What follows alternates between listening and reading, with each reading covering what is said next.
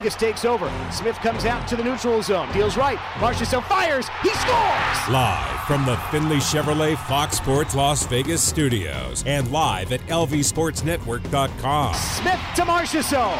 4-2 Golden Knights. This is the Vegas Golden Knights Insider Show, your destination for inside access with the team, exclusive player interviews, and breaking news from around the National Hockey League. Here are your hosts, Darren Millard and Ryan Wallace. And welcome in Vegas Golden Knights Insider Show, Fox Sports Las Vegas. Wallace and Millard out at T-Mobile Arena as we get set for Vegas and St. Louis, a back-to-back for the Golden Knights. Chapman back inside the Finley Chevrolet Fox Sports Las Vegas studios. Finley Chevrolet on the 215, home of the fourth meeting of the season against the St. Louis Blues, a chance for the Golden Knights to win 3 in a row against their West Division rival. And this next stretch, ladies and gentlemen, over the next 2 weeks is what you call moving time. Opportunity is knocking. The second toughest stretch next to the final 6 games of this National Hockey League regular season when you look at strength of schedule and what they're up against. 5 of the next 7 are against teams that right now are in a playoff position. They will face each of St. Louis, Colorado, and Minnesota over the next 7 games. Sounds daunting. Sounds like a challenge, but it also is a huge opportunity.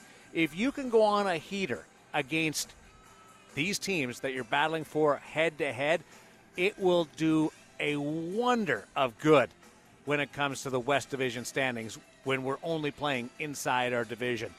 It's at the door right now. Who's going to go and let opportunity in?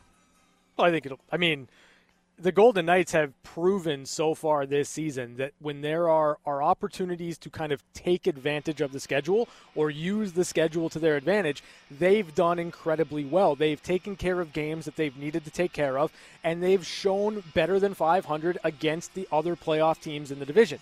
This stretch could really provide some comfort at the top for the Golden Knights as you continue to work through 27 games in 49 days. And you start it on the back half of a back-to-back where the Blues were here waiting, tucked into their COVID-restricted environment, and the Golden Knights played in L.A. yesterday afternoon and flew back. Not a long flight. You're not changing time zones, but you still play the game and you're going. Now, Vegas has been really good in the second half of back-to-backs. Really locked down. They've got that going for them. One of those victories in a back-to-back was against the St. Louis Blues when they swept the series in St. Louis 14 days ago. So there's good opportunities to think positively about what's going to happen tonight. But the first half of the schedule was beyond expectations for me, record-wise. Yep. First place was the goal. They accomplished that. But the record was extraordinary. Now you got to really buckle down and make sure you capitalize on that little cushion that you have. When you're trying to look at this back half of the season, like in terms of your expectations for this club the remainder of the way, what are they? First place. Now, wire to wire. First place. Yeah. That's the only goal now. You start the second half of the season with a 5-point lead on first place. Now it's down to 3 because Colorado won. So you start with your cushion. You went out and you gave yourself a little bit of breathing room. I don't care if they win by 1 point, whether they win by a tiebreaker, what happens. But the second half of the season is all about that number 1 seed and giving yourself the best path to the Stanley Cup final. Because you win first place, then you look at points percentage. They've been in that battle for overall points percentage in the National Hockey League, that head-to-head battle that seems to go back and forth on a weekly basis with Tampa Bay. There's a lot still to play for, but the first half was about making sure that you do whatever you can to lock down your playoff position and make sure you're in a good spot. Well, they're in first place. Now, the second half is not giving that up. Yeah, and I think that that's kind of where it should be. Like when we went into this season, the expectation for the Golden Knights was a deep playoff run with an eventual Stanley Cup championship, and that's what the standard is that we have to measure this team against, regardless of what the schedule is going to be like in this back half. That's going to be up to the players and up to Pete DeBoer to have to figure out how to manage the roster in order to get the wins necessary to finish this division off in first place. And I think that that's where the expectation for the Golden Knights should be in the back half. You've led up to this point. You don't want to lose it in the back half, because when you look at this building and you look at the fans inside this building, and we've already seen them pay dividends. We've already seen this team come back and win games and draw off of that energy. You want as many home games as you can get in the playoffs. What kind of adversity waits around the corner? Max Pacioretty missed yesterday. Alex Petrangelo's out of the lineup right now. But Robin Lehner is back. They've got, outside of the two big guns, they've got some guys that can go in and out of the lineup, so you can work some load management if you want to. Not true load management, because that's usually reserved for your front-end players. But you can freshen up parts of your lineup at times. What the kids have done on the back end and the growth that we've seen from Coghlan and Haig and Whitecloud gives you so much flexibility for the second half of the season to be able to move pieces in and out and make sure that everybody stays fresh. What you've seen from Kolesar, who's now become a full-time National Hockey League player, wasn't at the start of the season. He's making a push. Cody Glass making a push. You can move players in and out of the lineup. Patrick Brown has received some serious looks. He's done exactly what you signed Patrick Brown to be. Mentor when he's with the Henderson Silver Knights, and give you some jump when he's in the National Hockey League. So there's places to freshen things up in the bottom part of your lineup, whether it's your 3-4, 5-6 on the blue line, or whether it's your 7 to 12 up front. The question that will, in the end, determine the likelihood of success or failure is how much you can stay healthy with your top 6 and your top 2. Alex Pietrangelo is looking. He has. This will be his 12th game that he's missed this year. Yeah, they're 8-3 without him in the lineup. That's really incredible. And I say that is, we don't know when he's going to be back. Right. It's not going to be tonight. Doesn't sound like it's going to be this week. But when you can have an 8-3 record with arguably your best defenseman not in the lineup, is you've already hurdled one big challenge. You've hurdled the Robin Lehner being out for 18 games with Marc-Andre Fleury's great success. Yeah. How long can you keep clearing those hurdles? Well, I think that, you look throughout this roster and you look at this team in the dressing room, and all these guys are going to tell you that you can weather it as long as you need to, because they believe in that room they're a contender, that they're a good team, and the next man up is going to come in and do his job. And if that's what happens, then this team more or less is going to win hockey games, because they've still got that high-end talent. Mark Stone is having himself a season. Max Pacioretty having himself a season. And, I think right now the important thing is that whatever is ailing Max Pacioretty is not something that's going to keep him out for multiple games. You need that dynamic offensive ability in the lineup more often than not, because there just aren't other guys that can fill that role of Max Pacioretty. Like I'll say it, like when you look at Shea Theodore and what he's able to bring to the table in the absence of Alex Pietrangelo, do you want Pietrangelo in the lineup? Absolutely, but Shea Theodore can kind of fill that role. You don't have another Max Pacioretty on this roster. So Alec Tuck goes up and plays that spot. Yeah. When Mark Stone was out, Alex Tuck went up and played that spot. So he's played both sides of that line. When Chandler Stevenson was out, Cody Glass went up and played in that spot. I wouldn't say that the line was the same when any of those three players were out. Stone, Pacioretty, or Stevenson. Does it surprise you at all that I say the line wasn't quite the same without Stone, Pacioretty, and Stevenson? Because I think it might be time to say Chandler Stevenson isn't just the best option that they have. Mm-hmm. He's the best option and a great fit with those two. I don't know if you listened to the pregame show yesterday, but part of the discussion that I had is that Chandler Stevenson is a bona fide number one center for this team. He is the guy. And the way that he works with Mark Stone and Max Pacioretty, the way that those three guys play off of each other, the chemistry that they have built, the use of each guy's individual skill, and the maximizing of those skills is what makes that line so successful, so hard to defend against. You've got, I think, a perfect storm of three guys whose styles complement each other so well, and Chandler Stevenson is a vital part of what goes right on that line. So is Mark Stone having a career year because Max Pacioretty's having a career year? Is Max Pacioretty having a career year because Mark Stone is enjoying the best run that he's ever had in the National Hockey League? Or are the two wingers having career years because they have chemistry with Chandler Stevenson? Now, Chandler Stevenson will not be lauded as a true number one center across the National Hockey League. Probably not. You will not get that type of accolade. Yeah. Well, because go ahead. But when you examine what's happening and what the Golden Knights are getting out of their big two, it might be just coincidence. Mm-hmm.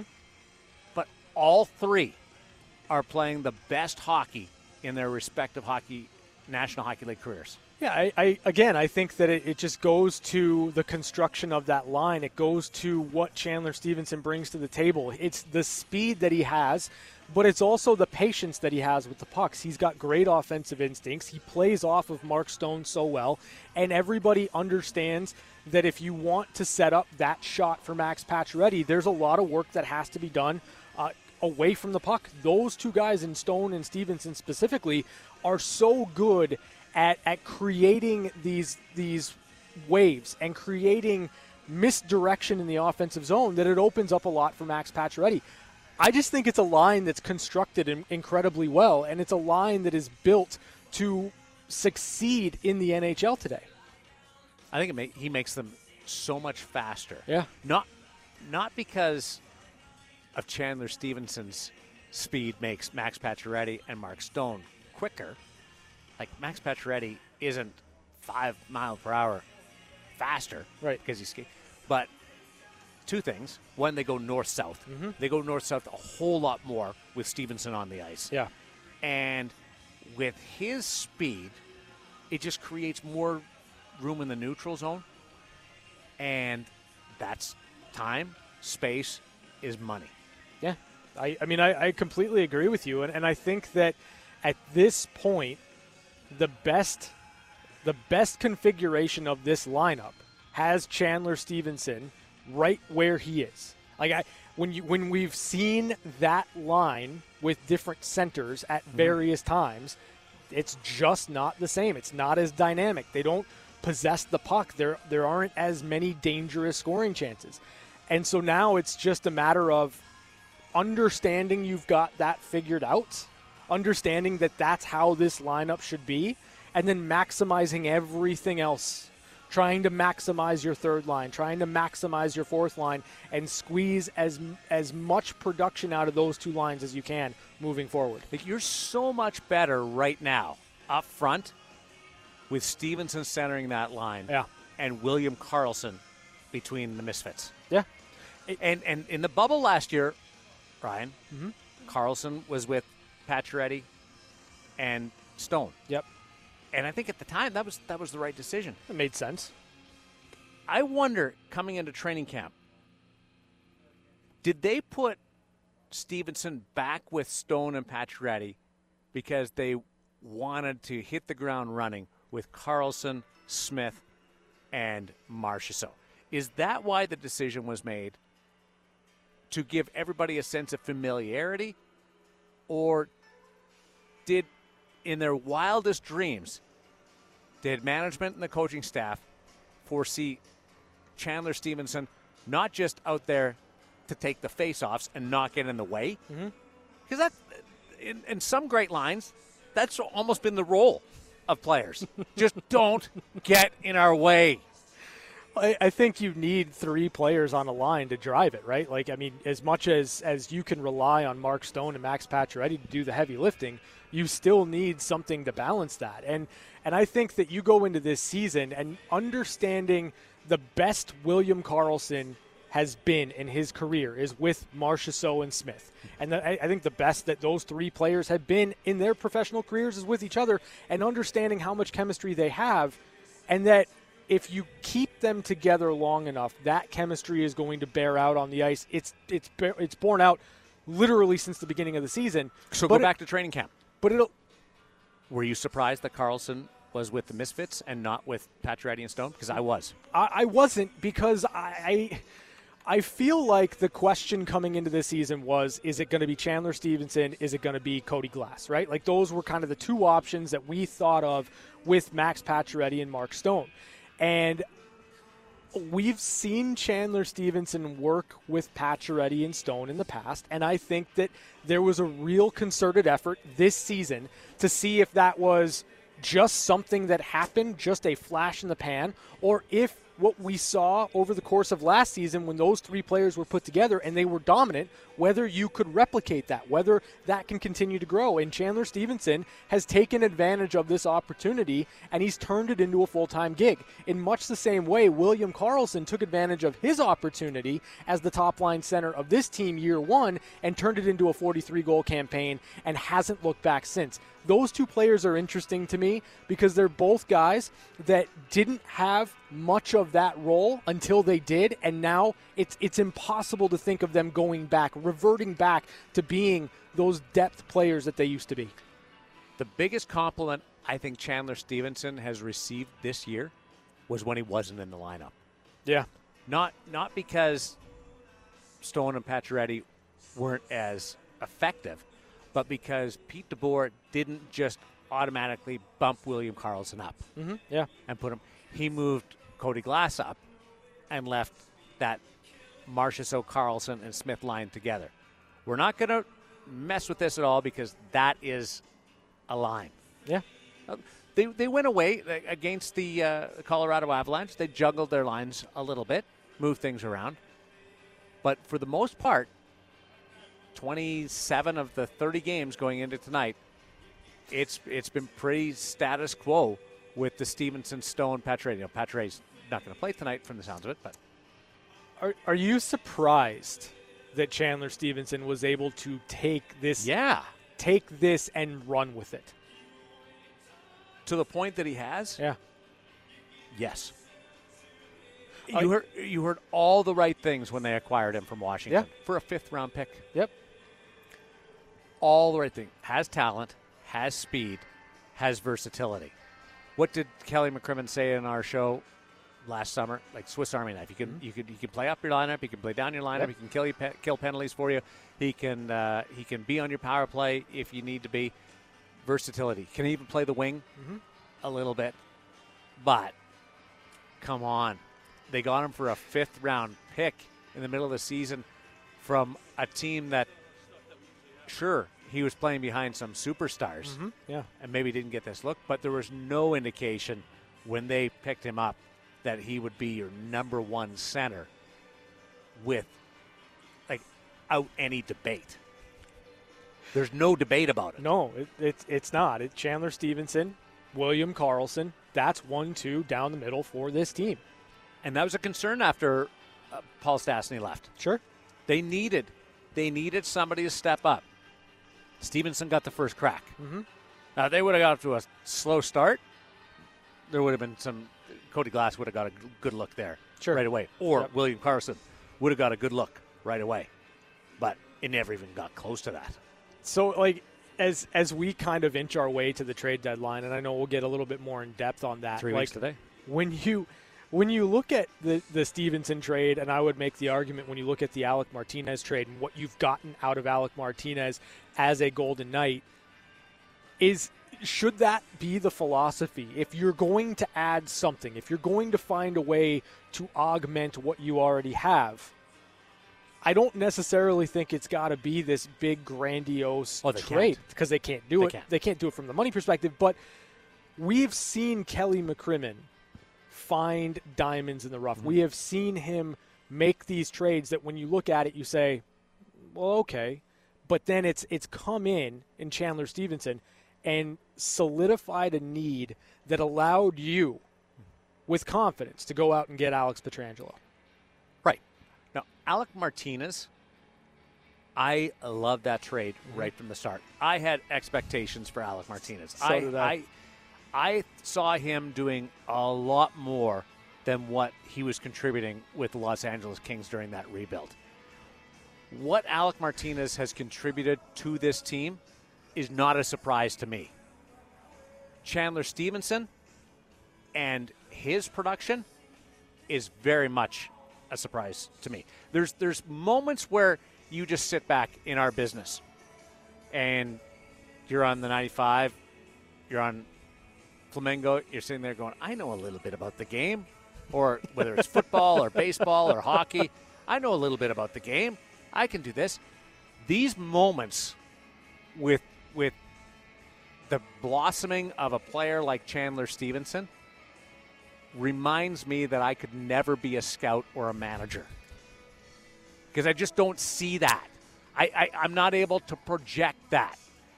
Kelly McCrimmon had a real benefit of coaching against Chandler Stevenson in junior hockey. Yeah. Brandon Regina. Yep. So he knew the upside of the player. Your scouts go out and they either affirm that or they go, he's lost that step. What the player that you remember is not. So they confirmed what Kelly had seen. When he joined the team in New Jersey, was his first game, I believe, last year. When he joins the team, good player, Stanley Cup champion. Yep. A good buddy of mine on PEI, coached him in Regina, so he filled me in. Got to know a little bit more about Chandler Stevenson. Familiar, Western Canadian, Saskatoon kid. So there's a lot that I had around him. Not even close to this, Ryan. Not even close to this. Good story. Come in, compliment the team. No guarantee that you're going to sign him again. You hope so. Yep. Now that what's his extension? It's ridiculous. It's 4 more years at $2.75 per. So say they find something and this becomes one of your lines. Yeah. Your number one center is 2+ for 4. Yeah. What's the total of the contract?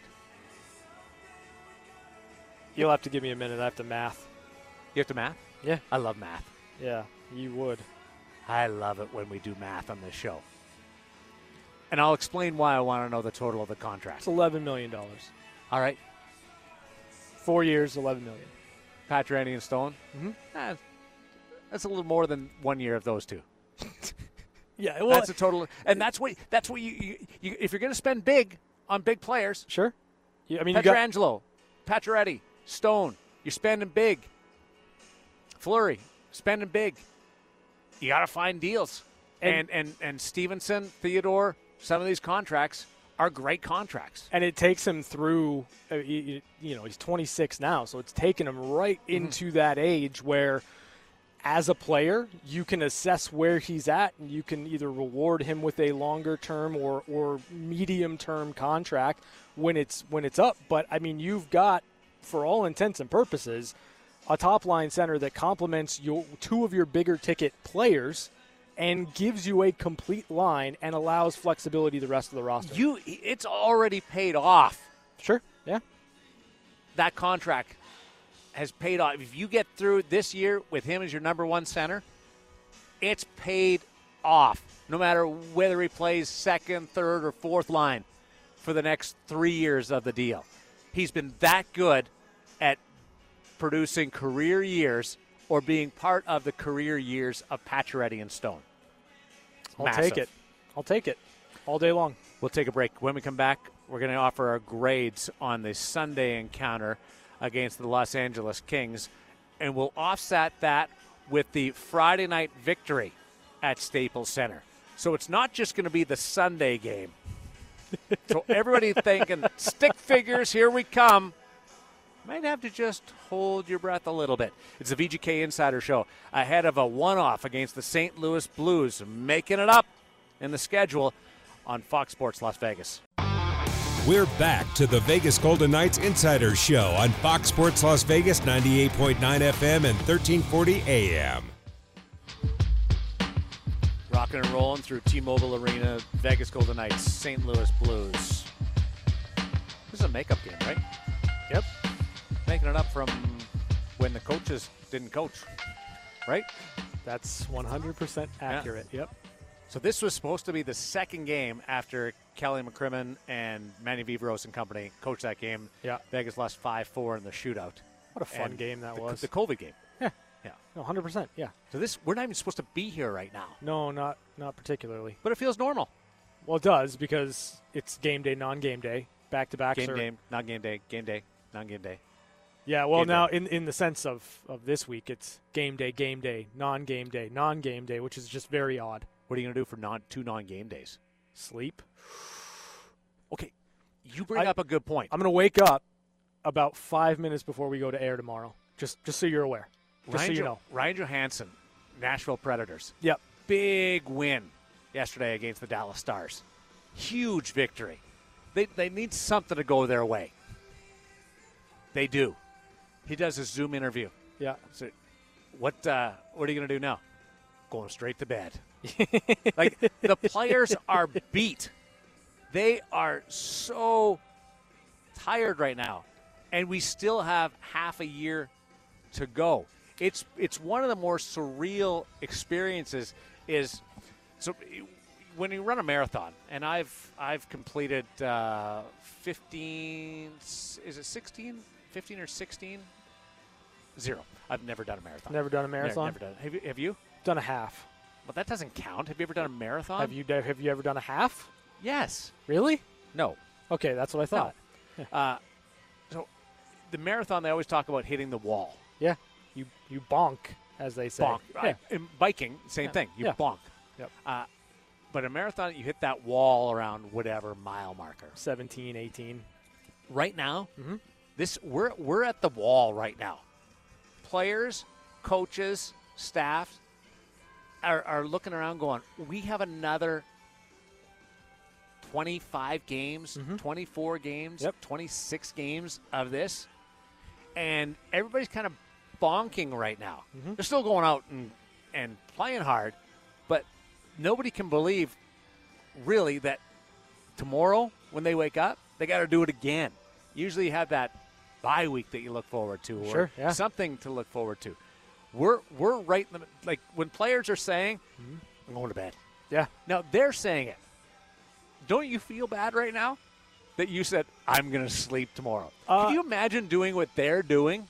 No, I don't feel bad because I like to rest too. But no, I mean, it doesn't mean that I can't empathize with these players. Like, I get it. I do. And that's why. I can't believe you're complaining and I'm they're not doing all the complaining. work. I'm not complaining at all. I mean, listen. Bitching and moaning. That's and not whining. happening right now at all. That's not even close.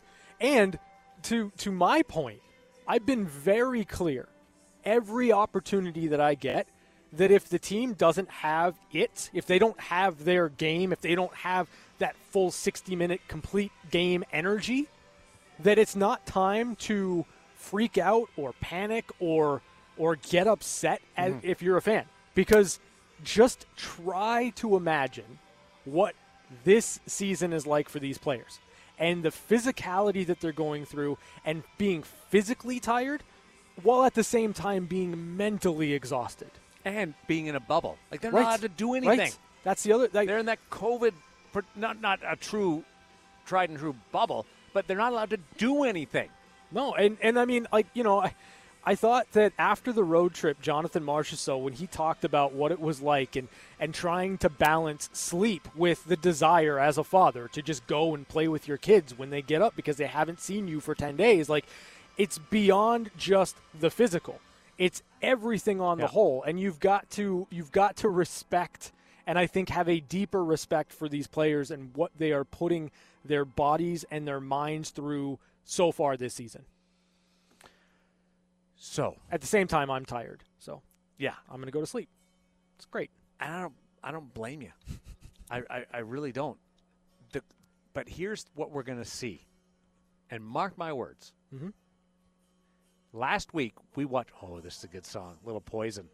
There you go. Bed of Roses on in the ring today. Were you not paying attention when they played Home Sweet Home? Was that Motley Crue? That was a good one. That's a good one, too. But we had Bob and Doug. And no, it's Motley Crue. No. This is.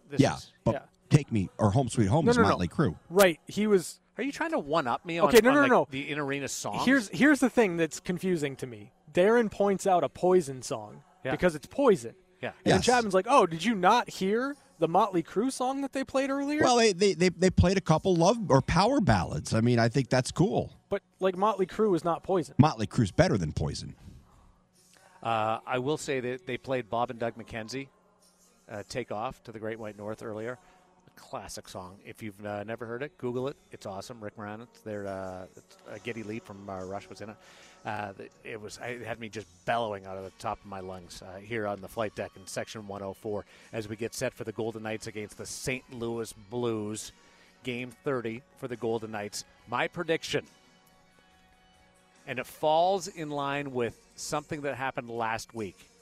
When the New York Rangers beat the Philadelphia Flyers 9 Cobb, could have gone either way. Yep. A couple of bounces, yep, and the Rangers were able to jump on it. We are going to see so many of those games that it's going to become the norm, because players and teams are going to realize, and coaches are going to realize, it's just not happening. Mm-hmm. And all the comebacks that we've witnessed are great, but if you fall behind by 3,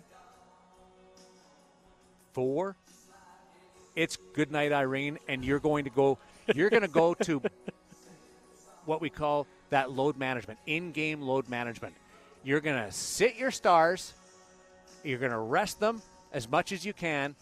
You're going to play your depth guys, and you're going to leave your backup goaltender, or you're going to put your backup goaltender in, and they're just going to have to face the music. And that, between right now, all of April and May, we're going to get one of those a week.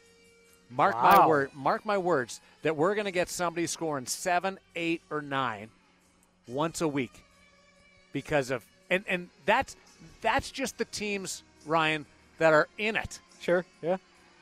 Imagine the Anaheims or the Detroits or the Ottawas. Like, they're already giving us a couple of those. Wait till it gets really bad. Yeah. And they're out of it by 21 points in a 56-game schedule. Where's their give-a-heck meter going to be at? It's not going to be high. So just when it happens, you'll go, Mallard? Said it. We'll get a 7 spot once a week. A 7 spot once a week? At least. Do you want to bring it down to 5 or 6? Nope. 7 spot once a week. It starts today. Okay. Well, I'll give you the Rangers one. Oh, yeah? Like, I'll start you off with 1. I don't need the middle square in the bingo card, my friend. I want to earn it. Oh, man. I feel like this is a bet. I feel like I want to find a way to turn this into a bet. I think I paid my punishment on the bets. No, so you're just, I don't think you have. No. Chapman, you're not a part of this. You gave him the full Heisman there. Yeah, well, he's not. Every time we've tried to make a bet on this show, he's the biggest chicken. No, we just haven't had a bet that I want to make. Hey, did you make the promo yet from the Pete DeBoer interview last week? I wasn't here. I don't know. Well, I go back and listen to it and make it. Nobody told me anything about a Pete DeBoer promo. Okay, we need a promo from the Pete DeBoer interview last week. It's Pete DeBoer dunking on Darren. Yeah. That should be all the motivation you need. Well, that right there, that motivates me. And you know what? Score. I'm fine with it, because that's good radio. and that's good for the show. Yeah, anytime you get dunked on, I'm all for that. I'm not so high and mighty where I'm not going to put myself out there. You can't make fun of me. Like, chat. Who do you think you are? I am. Yeah, you guys make fun of me all the time. No. When guests come on and they dunk on you, you don't want to use that as a promo. There's no guests who dunk on me. I mean, I'm irrelevant when it comes to that. What guest has dunked on me? So do you think we'll get a 7 spot tonight? I don't know about tonight. Like, winning team always scores 5 between these clubs. Well, I don't think this is going to be a low-scoring affair. I look at this game. These two teams, I believe, are incapable of playing a boring game. And I guess you could argue the last game that the Golden Knights won, it was a great margin of victory for Vegas. It was more than 1 goal. But I don't necessarily classify that game as boring because Marc-Andre had to come up with some big saves. There were high-danger chances on both sides of the ice. Like, it was a fun and entertaining game. I look at this as no different. Every time these two teams play, I think it's going to be incredibly close. I do think that the Golden Knights, throughout this season, have had the better opportunities. They've carried the play more. I would classify St. Louis as more opportunistic, just in terms of burying the chances that they have. So I don't necessarily think this is going to be much different in terms of what we've seen from these two clubs so far. I think it's going to be hard fought, probably going to go to overtime, and that's my read on it. St. Louis is the best road team in the National Hockey League. Vegas wins tonight. They're tied for the most home wins in the National Hockey League. What gives? Yeah, I don't know, because St. Louis is terrible at home. Like, I don't even understand that specifically, but I think when you look at the Blues and just kind of some of the characters, some of the players that they have on that team, and specifically David Perron, I think they get a lot of satisfaction going into someone else's barn and just beating them. Yeah, I can't explain it. Even with that justification, I can't come up with it. I don't really know what it is. But they've won 2 in a row now. They're good. And they found something. They put O'Reilly with Kyrou and Perron the other night, and that line just lit up the San Jose Sharks. Did they find the magic ingredient to give them a boost? I don't know. I mean, no Oscar Sundqvist certainly hurts. He's my favorite Blue. Especially against the Golden Knights, right? Because Sundqvist has been so good against Vegas historically. No Bozak. He played 2. Now he's back out. Yeah, I don't know. Like, St. Louis is going through it just in terms of injuries, and they've got to continue to find different ways to win, and that's going to be the story of the St. Louis Blues in the second half of the season. Can they continue to find different ways to win? And can they start winning games at home? So Pacioretty and Pietrangelo are out. Uh-huh. We don't believe Pacioretty's playing. I mean, I haven't heard anything to the contrary. Who's more beat up right now? Because you take those 2 out of the Vegas lineup, and you've got a Norris Trophy caliber defenseman and a guy who's on pace for close to 50 goals over the course of an 82-game season. But St. Louis, blue line, decimated. Up front, missing key parts to their team. Lost a couple players due to injury before the season even started in Alex Steen. Lost Sundqvist again the other day. Now, they do get Zach Sanford back. Curtis Sanford back tonight. He was on the fence because he had a false positive the other day in San Jose, another one of those players. So they do get Sanford back. But it's hard to look at Vegas and say they're missing 2 of those players, that they wouldn't be more in dire straits. But St. Louis is really nicked up. Yeah, I mean, Oscar Sundqvist, Mackenzie McEachran, Robert Thomas, all on injured reserve. Just injured reserve. Then you've got Steen and Parayko and Gunnarsson and Barbashev. Like, this team. Bozak is out. Bozak, like, it is. I mean, I would make the argument that the Blues are more banged up right now than the Golden Knights. More numbers. Certainly more numbers. And I mean, not having Robert Thomas, that hurts St. Louis. Like, he's one of those players that just plays so hard every single time he's in the lineup, and he brings that extra bit of scoring that you need to win games, specifically games that you expect to play with the Golden Knights, where you need a depth goal here or there. And, I mean, I think the Golden Knights are in a better spot coming into this game than where the Blues are, but you can't sleep on St. Louis and their ability to score. With Vladimir Tarasenko back in the lineup, Mike Hoffman, it hasn't really been what St. Louis has expected, but he's still a threat every time. He's been better lately. He's a threat every time he's on the ice, and he's been very good historically against Vegas. So St. Louis, though they're banged up, can still find ways to win. St. Louis and Vegas will play Game 4 of their season series. If the Golden Knights can win tonight, they win 3 of the first 4, and they lost in a shootout in the other one. That is, and you've sawed off so far against Minnesota. 2 wins here. Yep. Minnesota's won both games in St. Paul. Colorado, sawed it off. 2-2. Yep. Being able to take 3 of 4 in that type of situation, or 7 of 8 points against one of these top 3 teams, is a big step. There's an opportunity here tonight to I'm not in the statement situation. This week is a swing week, but to be able to go out and take 3 of the first 4 against the St. Louis Blues, would be a major accomplishment. We've got some good news coming up. When we continue, I'm also going to tell you why they have 4 more games left against each other after tonight. It might not be the last time you see the Vegas Golden Knights and St. Louis Blues playing against each other at T-Mobile Arena. There's some stuff that's happening and coming together that may make them a lot more familiar to you. It's the VGK Insider Show getting set for Vegas and St. Louis. Another Monday at the rink at T-Mobile Arena on Fox Sports Las Vegas.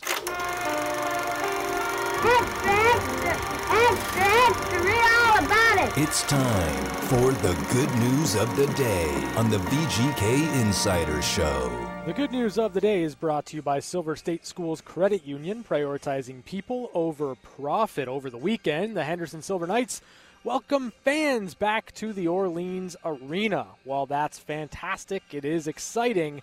It's Logan Thompson's start to the season with the Silver Knights that makes up our good news of the day.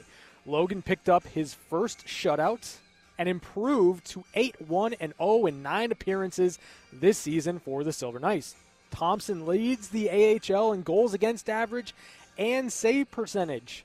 He's given up just 14 goals in 9 starts and has a pristine 1.56 goals against average and a .953 save percentage. He's turning heads with his performance this year in Henderson, and I think is really establishing himself as that goaltender that we're going to talk about more and more often. And it's a good story with Logan Thompson, just kind of his trajectory to getting to this point. But if there's one thing with Logan Thompson that we know, he believes wholeheartedly in himself.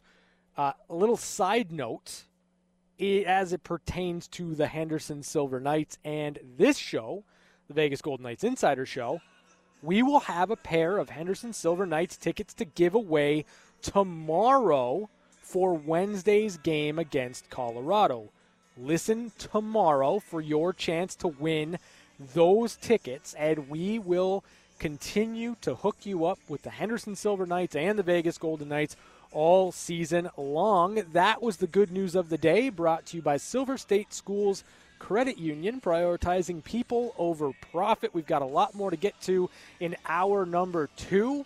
We are going to get to, and I'm going to make him give a rating, because I don't know if you guys have noticed, it seems like he's trying to put off the inevitable ink blot or stick figures. But we're going to get to that in hour number 2. One-timers also.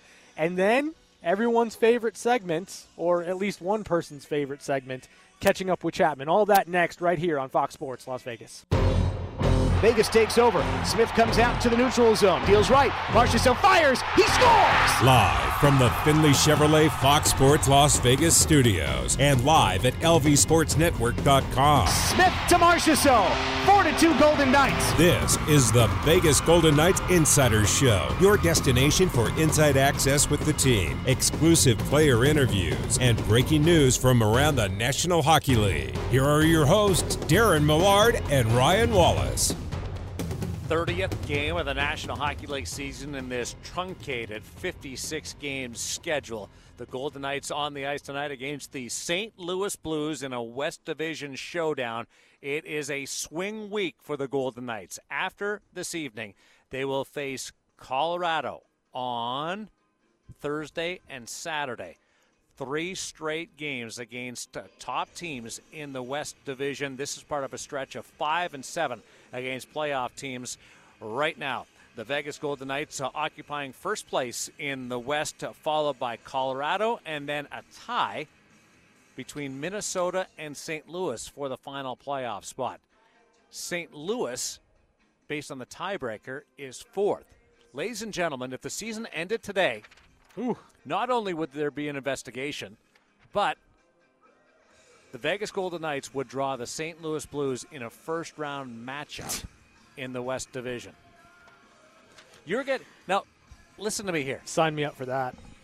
With all due respect to LA, and they've played very well. They're patient. Mm-hmm. They wait for you to give them an opportunity, and if they are fortunate enough to capitalize on it, they can make a game of it and they can win some games. They beat both St. Louis and Vegas in the last week. Yep. I don't think they're going to be in the mix for a playoff spot.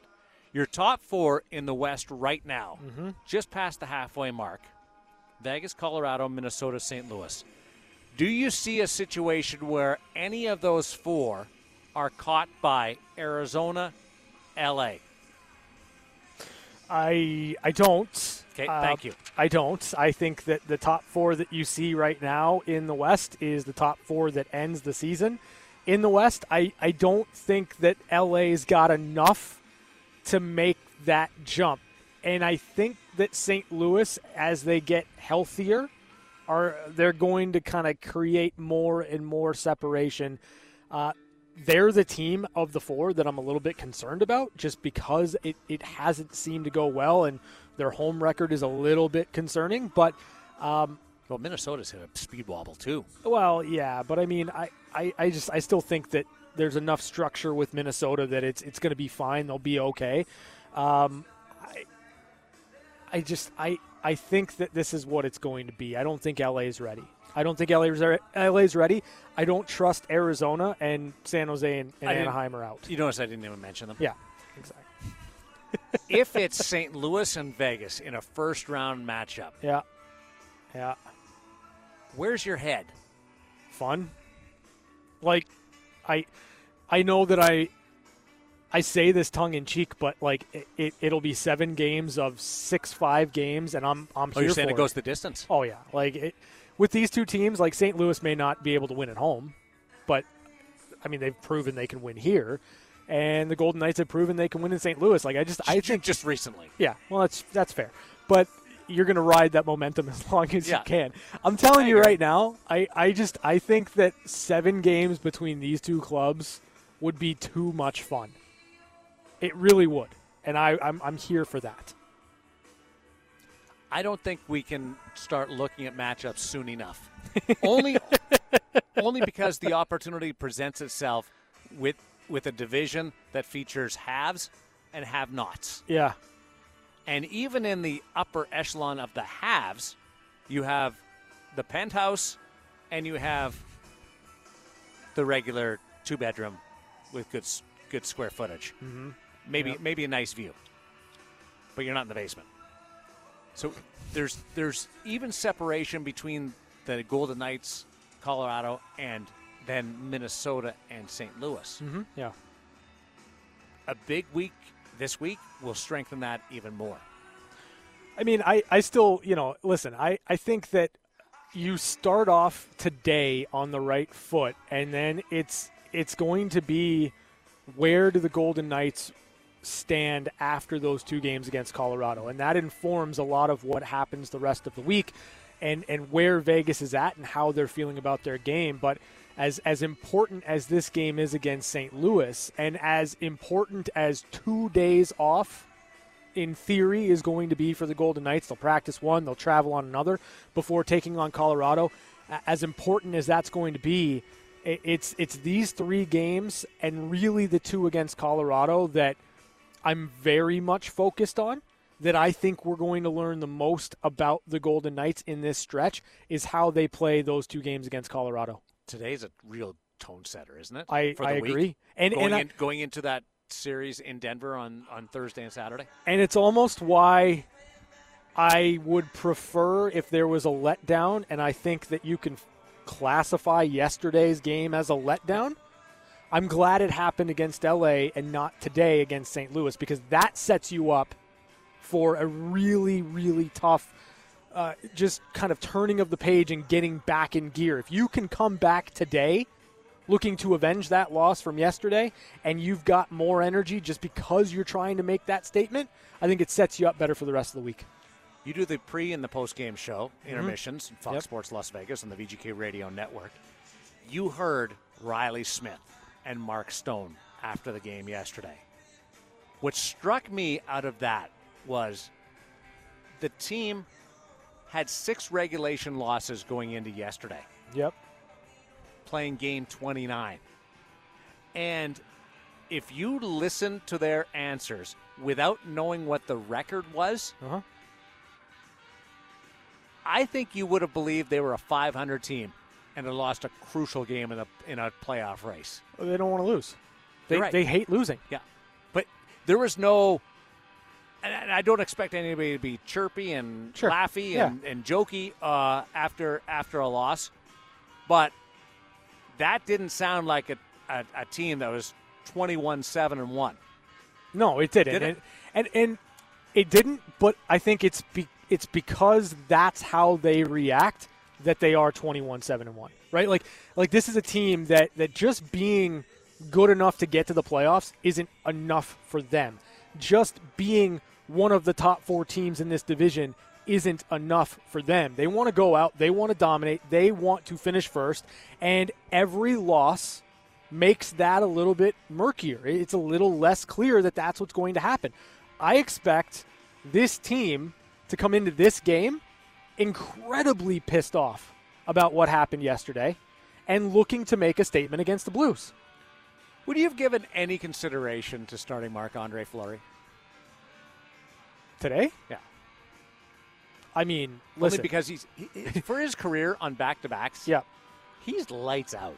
I think there's a lot of reasons that I would consider starting Marc-Andre Fleury. It's the recency bias of how well he played against St. Louis in St. Louis. It's just how locked and dialed in he's been. And he's great in terms of back-to-back situations when he starts both the front and the back half. I mean, I'd consider it.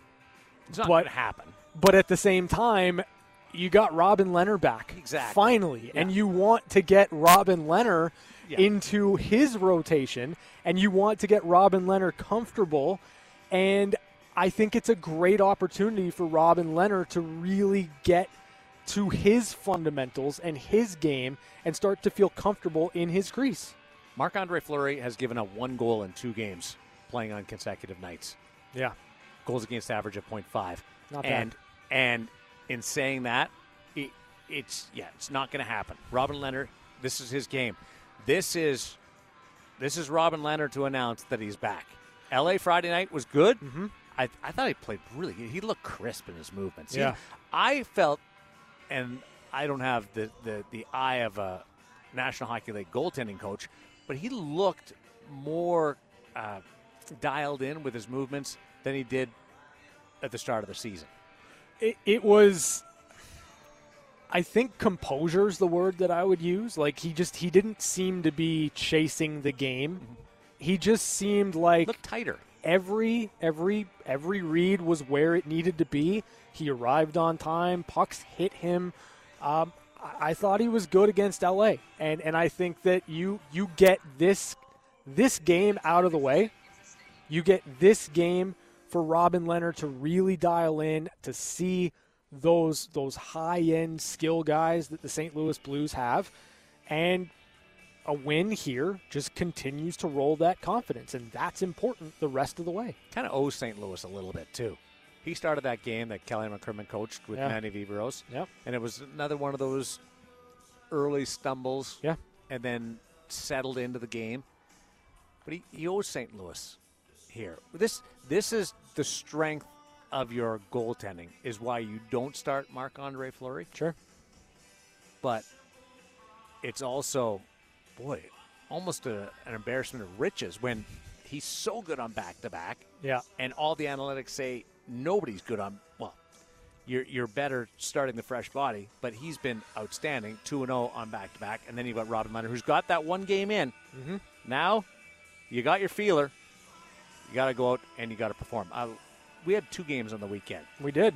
We have our rating scale. We 1 do. to 5. Yep. And we do it via artwork.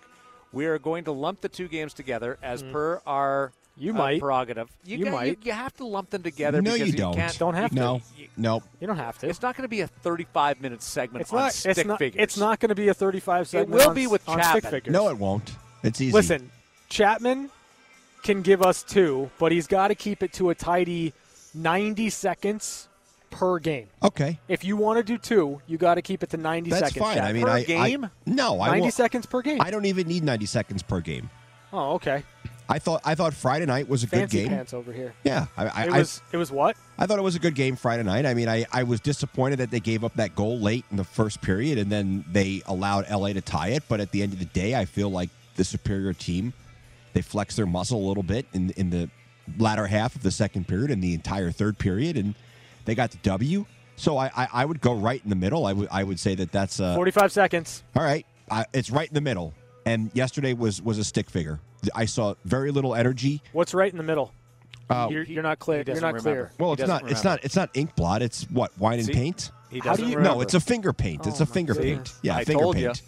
He doesn't And then remember. yesterday was a stick figure. And the crazy thing is, I still thought when Tomas Nosek scored, they were going to win the game. What would you have changed it to? If they would have won the game, I still don't think it probably wouldn't have been much higher than an ink blot because I don't think they played well. You just went over your time. And I'm done. I don't need 90 seconds. Well, you distracted me in the middle, so. Well, you distracted you. You didn't even know. The system. You don't even know what the rating system is. Listen, I said it was right square in the middle. And What is that? Chapman, it's a Chapman. finger paint. You have to describe things for the listeners. It's a finger paint. It was. If we were just going to go 1 through 5, we would have just kept it 1 through 5. Yeah, it was a 3 out of a 5. Friday night was a finger paint. Yesterday was a stick figure. And had they found the way to win the game, it would have been an ink blot.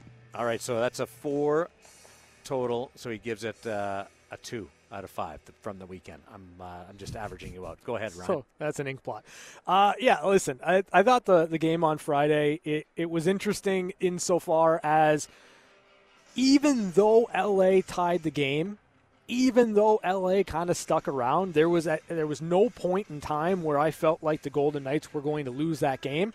And when you factor in all of the extra distractions, not knowing if Alex Tuch was going to be available, not knowing if Chandler Stevenson was going to be available, not knowing if William Karlsson was going to be available due to a false positive, I give that game, along with the return of Robin Lehner, a wine and paint. I thought top to bottom, considering all the distractions that were surrounding this club, that game was a solid outing for the Vegas Golden Knights. They did what they needed to do. It wasn't particularly entertaining, but it was a good, solid effort from the Golden Knights. And yesterday, I mean, it's a stick figure. The Golden Knights just did not have their game. They, you understand the challenge. You understand trusting your penalty kill. It didn't work out in their favor. And as Chapman said, even though they lost that game 3-1, when Tomas Nosek scored, I thought inevitably the Golden Knights were going to win that game, even though it was a stick figure. I went the same way. Wine and paint for Friday. I thought it was the tidiest, most complete game we've seen in a long time. Even with surrendering the lead, no threat. Didn't get that sense at all. Loved the way Robin Lehner played. Loved the offense that they generated. I was really impressed with the tidiness of the game. Yesterday was better than a lot of people will reflect on. I thought they controlled more of the game. LA was very opportunistic. And listen, you got a penalty off of a bad challenge that went the wrong way, and it turned the tide of the game, and LA was able to protect that lead. If you don't challenge and you're playing down 1, I think it's a very different game.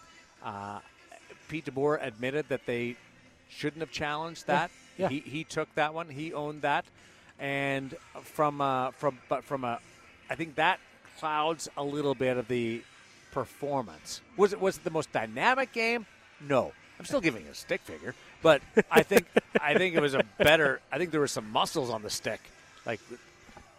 Okay, so then we will reflect on and I just waited for the comeback. I was just sitting there waiting, and when Nosek's puck crawls over Cal Peterson's shoulder, and in, here we go. So, in terms of what type of stick figure, I think muscles is appropriate because Keegan Kolesar's fight, the body shot. I'm doing that on TV tonight with Shane. That was impressive. Yeah. Impressive. Body blow. Yeah. And I've never seen a body blow like that just crumble a guy. Buckle a guy. Yeah. And he wasn't even sour. Well, no, I mean, it was a good shot. But in the penalty box after, looking over, Yeah. gave him a little nod, like, good Had goal, that, yeah. Austin Wagner. But you're right, they were throwing big punches, and then Kolesar went back to the body. So Shane's been in a few of those go-arounds. Yeah. I'm really excited on our pregame show on the Teeth and Hair side. Yeah. What's acceptable, where you go with the body shots, because you don't see a lot of guys do it. And if you're as good as, or it's as effective as Kolesar was yesterday, why don't more guys do it? Well, that was definitely not Jonathan Marchessault and Logan Couture. Or any other fight that you've seen for the last 25 years. I love that he hit him. It was almost like, I mean, I've seen a lot of boxing matches where guys hit the body shot and a guy will go down to his knee. Yeah. I don't think I've ever seen that in hockey. It'll be interesting to hear Shane's thoughts on it, and more or less, like if it's effective, guys should use it more often because you would think there's a slight less risk of injury as opposed to throwing them at a helmet. Helmet, yeah. But that being said, is it just that it's effective, or is it just that Keegan Kolesar's got a lot of power in that hand? And does he just make it up as he's going along? Like there's an opening there, so he'll go to the body, go to the ribs, go to the gut. But it felled him. Yeah, there. It was a solid scrap from Kolesar. But I approve of your stick figure. With muscles? With muscles. I'll give you the muscles. But just so that we understand, the muscles have nothing to do with the power play. No. Yeah. Power play's funny, eh? It's weird, man. Like, the 5-on-3 had enough puck movement, but nothing into the middle of the ice. And it seemed like every time Vegas got it there, it'd bounce over a stick, it'd be deflected, whatever the case may be. They had good looks. They had some looks. I don't know that. So you're not buying into the fact that Riley Smith's opportunity, puck just rolls off his stick? Yeah, I mean. The players talking about how they had opportunities, just didn't bounce their way. I mean, I think that there have been moments in that 5-on-3 specifically where I just wanted to see them get the puck to the blue paint, get it there, and overload, and it just didn't seem to get there. You're yelling shoot, right? I'm not yelling shoot. No, you're like shoot. That's not what I did. No, guaranteed. That's not it. That's exactly what you're describing. No, I'm not saying force it inside. What I'm saying is, you've got to get your lane. You've got to move the puck. Then you've got to go to where you've got the advantage. Get enough guys to the blue paint, try to create a rebound, and get a greasy one. I think all 5-on-3 should be hammer time. No. I truly subscribe to the theory, all 5-on-3s, hammer time. You're either hammering it from the hash marks on the wall, like the Ovi Stamkos spot, or the Pacioretty side, or you're going straight up top, hammer time. Yeah, well, just pound away. Missing Max Pacioretty certainly didn't help in that situation. But you can still hammer. That's my philosophy on a 5-on-3. I'm with Darren on that one, and I'll just add, I just didn't see the urgency on that power play that I would have liked to have seen. It seemed like there was a lot of really good puck movement, but not enough, like Ryan was saying, them trying to get into the blue paint. But they're waiting for their look, and I get that. Yeah, but I'm with you. Just hammer it away. Just put pucks on the net. When you've got a really skilled team and you don't have that one-timer option, you do have to be more patient, be more selective with your opportunities. When it's not, and we talk about this power play of the Golden Knights like it's 31st in the National League, and it's not. No, you're right, and it's not. But the talk around this team when it comes to the power play would lead you to believe that it's 31st. So here's where I stand when it comes to the power play. There's not a lot to critique about this team. They've been so good, it's hard to find areas where you want them to be better. I think top to bottom, you want them to be a little bit better on the power play because they've got the talent to do it. Is it going to make a difference in a game? Well, we saw it make a difference in a game. We saw it make a difference in the San Jose game. It made a difference early because they weren't able to convert, and then they were down 2 goals going into the third period. And then we saw their power play make a difference in the third period, going 2 for 2 and enabling that comeback. For me, it's all situational. When there's a power play opportunity that allows you to either get back into a game or take control of a game, I think those situations you've got to score. You've got to find something more than what you've had on the power play. I don't really care about overall percentage. I just want to make sure that when there are opportunities to take the game over or get back into a game, those aren't wasted opportunities. You examined the power play conversation that we just had and the letdown from yesterday and the poor challenge that led to a second LA goal. And both are either fixable or you think the odds in a 5-on-3, they're going to weigh out for you. And they should have won the game then. Could have won the game then. I thought they were going to win the game. Could have easily won the game then. Yeah. And turn it around and win it. They were going for another sweep. And I'm disappointed because Colorado's won 6 in a row. Yeah. I was really hoping that that Vegas would win and be able to go in with a 7-game winning streak. If they win tonight, we would have had this crescendo of the meeting on Thursday between Colorado and the Vegas Golden Knights. Before that, both teams will play. Colorado will play twice. The Golden Knights will get one in tonight against the St. Louis Blues. A matchup between 1st and 4th in the West Division. Both teams are banged up. Both teams not going to be at 100%. Both coaches talking about some load management.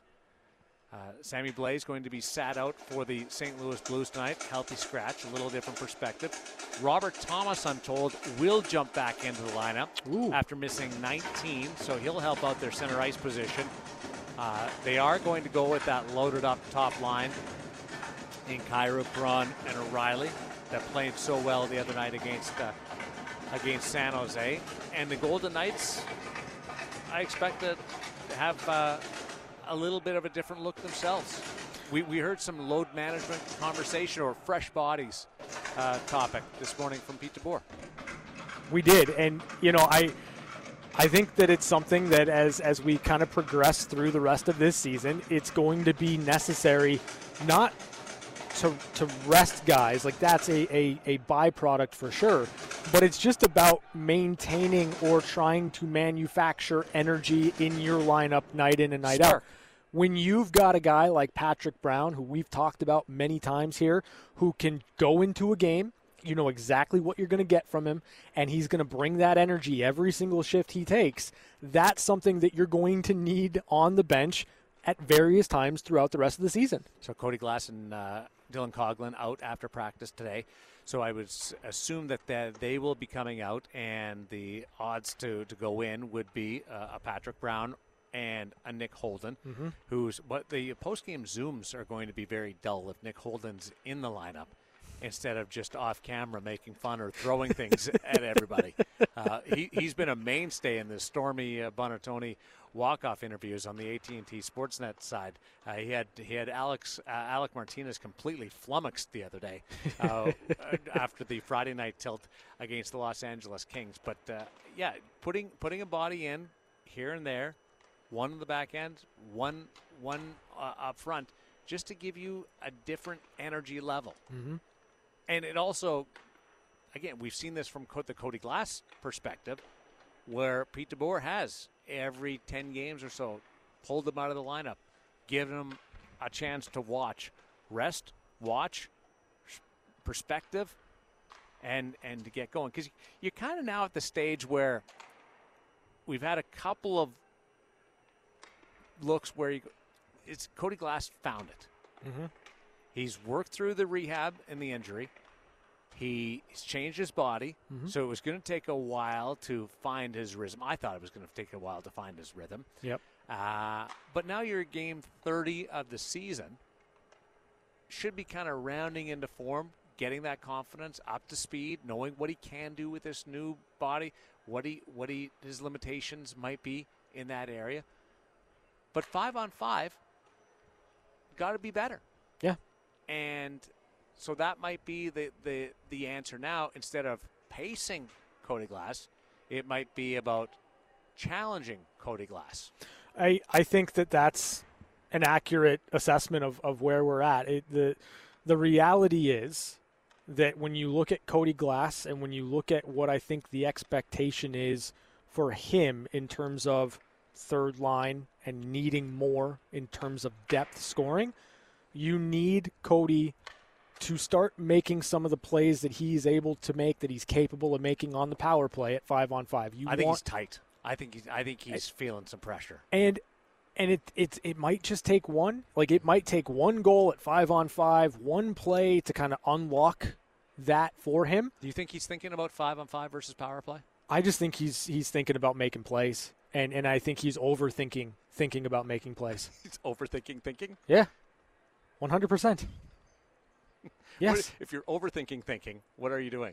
You're thinking way too much. I want to say hi to Darren Elliott, who's listening as he drives back from Henderson, from Lifeguard Arena, as he does his duties with the Vegas Golden Knights, one of our most loyal listeners. He also enjoys the use of the word flummoxed. Now, flummoxed, a juggernaut, or repechage? What are your favorite one between those three? Flummoxed probably is number one. Yeah. Juggernaut number two. Repechage, you only ever hear every 4 years at the rowing event at the Olympics. Literally never heard it before in my life. Really? Yeah. Before You've today, never heard it? No. Well, Canada's a big rowing nation. So are they? Yeah. Good for you. We row from one end of the country to the other.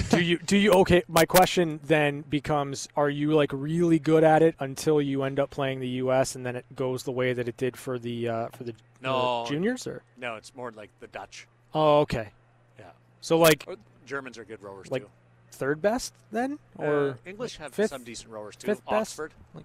So do the Canadian rowers have to train in other places because you have frozen waterways for a good portion of the year? BC. Our rowing rowers are based out of BC in Victoria. Ah. How's that there, smart No, ass? I was generally No. I was generally curious. No, that was said with snide. Absolutely not. I would never do that. Hold on, can I be the official judge on that? Yes. Yeah, it was snarky. No, it wasn't. I wasn't being was. snarky. I was generally curious. No, you weren't. Because I know that a lot of Chapman, Canadian track runners. You weren't curious. You've been to BC before. Yeah, but like it's on the West Coast. Yeah, but I also know that a good portion of Canada's track athletes train in warmer weather. We generally do hold the bobsled training in a colder climate, though. Oh, like Europe? No, Canada. Oh, okay. Oh, man. Well, it's not even worth it. We're going to take a break. The one-timers are coming up next on the VGK Insider Show, live from T-Mobile Arena on Fox Sports Las Vegas. Help me, people. Blunt to the near wing. Big shot, he scores! It's time for one-timers. Quick looks at some of the biggest stories of the day And it's a tie hockey game. on the VGK Insider Show. Right out of the gate, I want to tell you that tomorrow on the VGK Insider Show, somewhere between 4 and 6 o'clock, we will be giving away a couple of tickets to the Henderson Silver Knights game against the Colorado Eagles on Wednesday at the Orleans Arena. So hockey tickets up for grabs tomorrow. You got to be able to go to the game on Wednesday. Make sure you don't have any plans. Of course, we assume that everybody wants the hockey tickets, and they will change all of their plans in order to do so. So we have some news regarding the points percentage race in the National Hockey League. Okay. According to Elias Sports Bureau, Tampa Bay's 767 points percentage is tied for the fourth highest 30 games by a defending Stanley Cup champion, and the highest since the 85-86 Oilers. It's pretty impressive, isn't it? Wow. Through 30 games, the highest points percentage by a defending Stanley Cup champion since the 85-86 Oilers. That's Gretz, by the way. Yeah. And Mess. Good teams. And Andy. And Fierzy. And Koff. That whole group. Why didn't you give Curry a nickname? Is it Yari. I don't think he ever had a nickname. How could you do it? Yari. You can't. You can't. It's the hockey name you can't turn into a nickname. Yars. No. Not Kurz. Dougie Hamilton and the Carolina Hurricanes have agreed to table contract negotiations. Interesting. He's an unrestricted free agent at the end of the season. I don't know where this went sideways or even if it is sideways, because both the player and the team are saying all the right things. Dougie says, and like Dougie, at some point, do you not become Dougie and you're just Doug? No. It's his name. It's just Dougie. He's Dougie. Okay. He marches to the beat of his own drum. He's Dougie. Dougie. Like Yeah. Dougie Gilmore, Doug Gilmore. But is like people Well, did call him Doug. Dougie was the nickname. Right. Dougie is Dougie. Dougie. So Dougie is saying the right things. He wants to be there. He's finishing off a 6-year contract that he signed with Calgary. Carolina is saying that they want him back. But right now, it seems weird that you wouldn't get that deal done. And I don't know whether it's Dougie saying, I want to wait and see where things sort out. Because he's done a good job there. Yeah. And it didn't work in Boston, and it didn't work in Calgary, but he's found his niche with the Carolina Hurricanes. And I'm talking about a niche within the room. Sure. And I would have thought that he would run over hot coals to sign that extension with Carolina. Now, they're not exactly a free-spending cap team. Well, so for me, like, if you're Dougie, not Doug, Dougie, this is your opportunity. His brother's name's Freddie. Freddie, like it.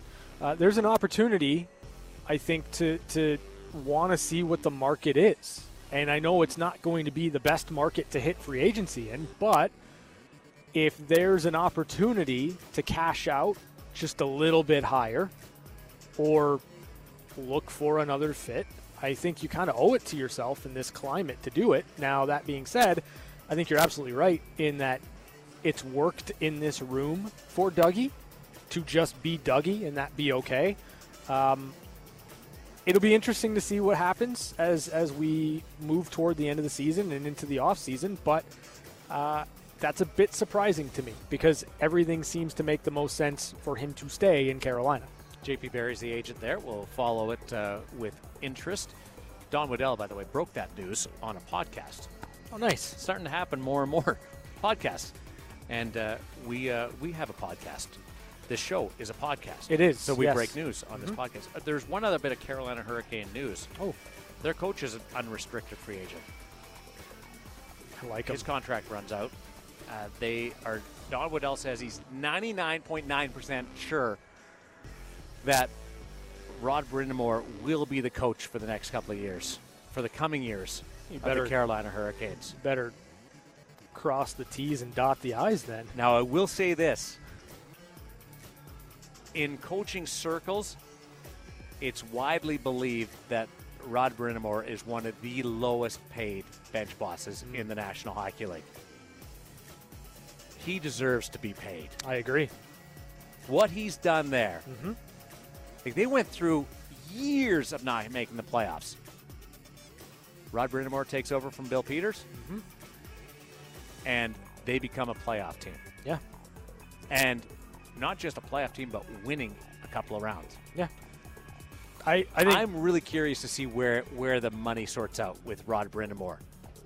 I would like to see Rod Brind'Amour get a deal that probably has him in the top 10 in terms of NHL coaches, because I think what we're seeing with Carolina is they've arrived as a team that's constantly going to be and consistently going to be in the playoff hunt, and I think they have a chance to get in and do something special. We've seen them kind of go on some longer runs with Rod Brind'Amour.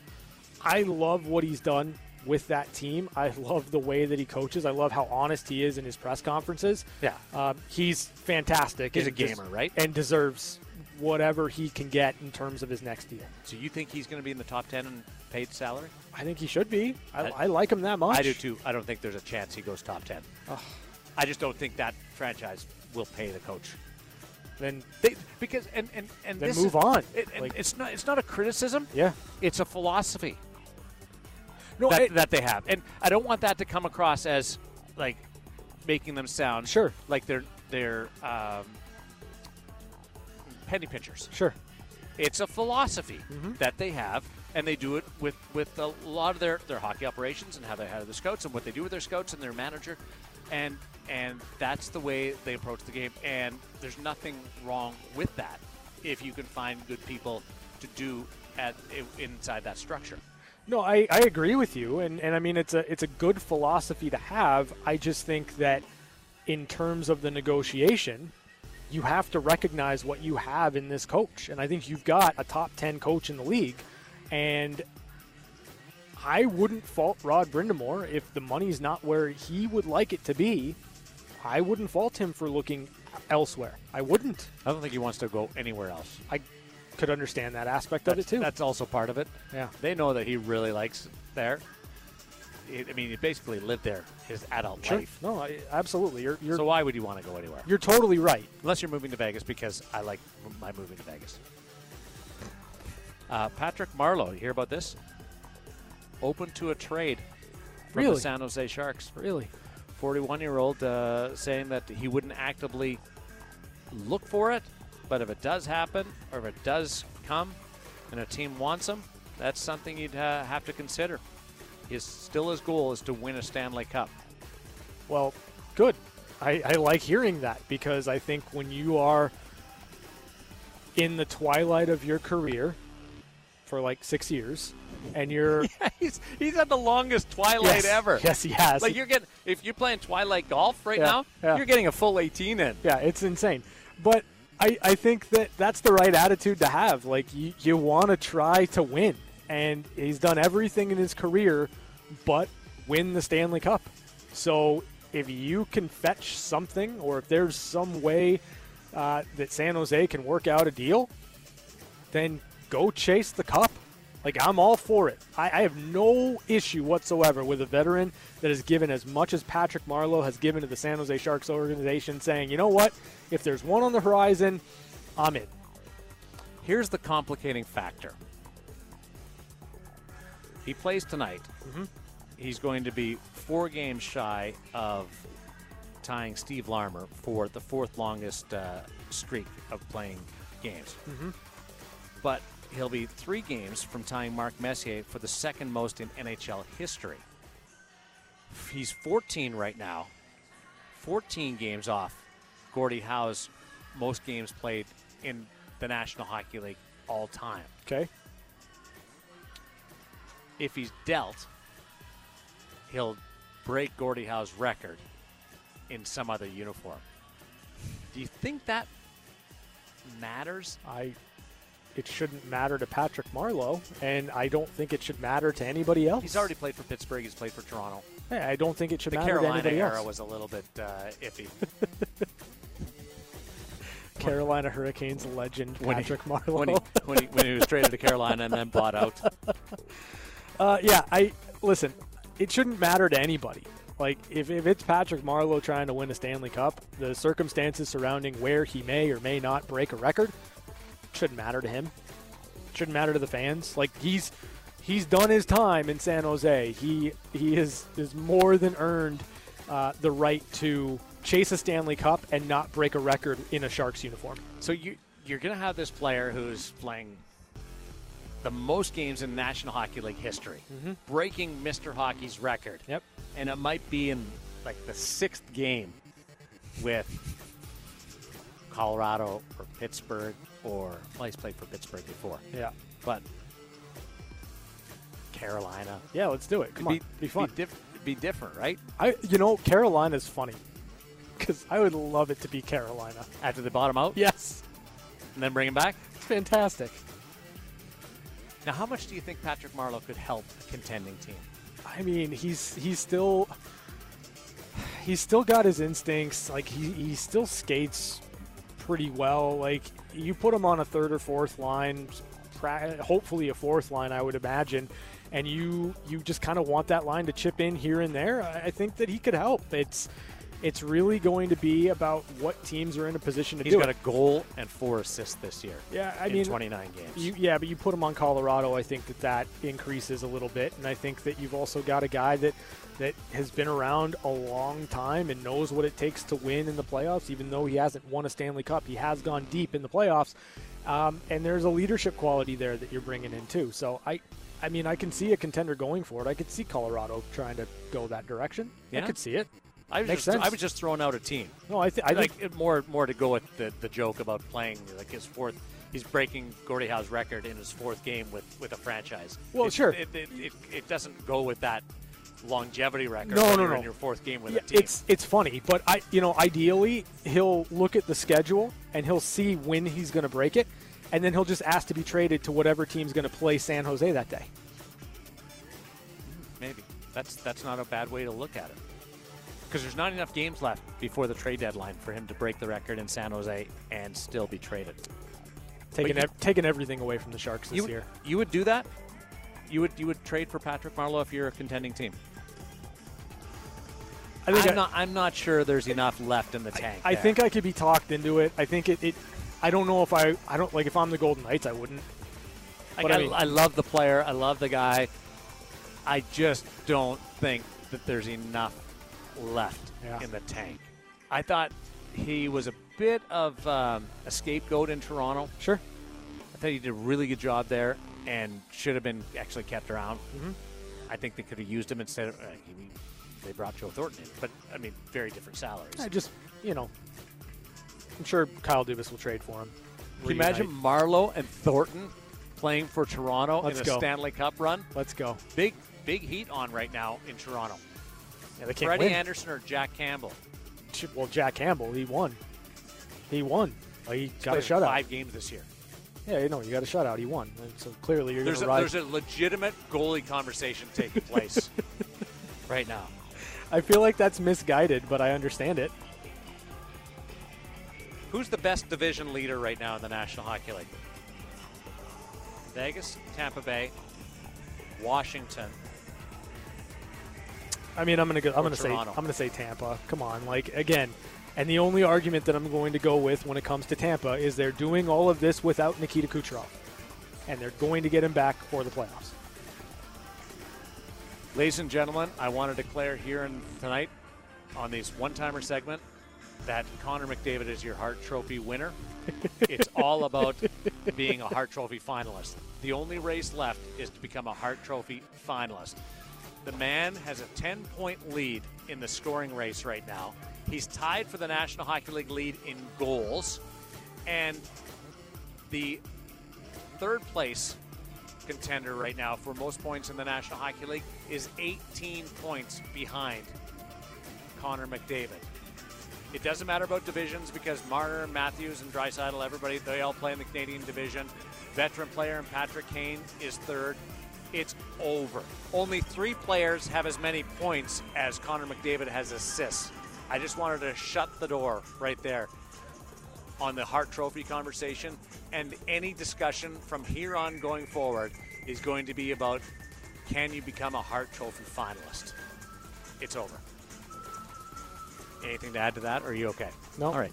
Yep. Those are your one-timers for this Monday, March 5th, on the VGK Insider Show. Catching up with Chapman's next on Fox Sports Las Vegas. Wow. No catching up with Chapman today. Talk through it. I talked all the way through it. You should have told me to break. Yeah. Montreal against Edmonton. You never listen when I tell you that. Postponed.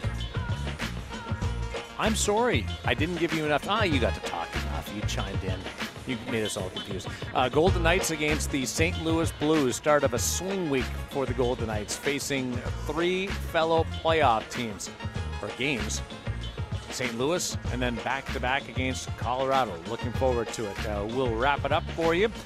Tomorrow on the VGK Insider Show, also have those HSK tickets for Wednesday to give away. But up next, it's the VGK pregame show with Ryan Wallace on Fox Sports Las Vegas.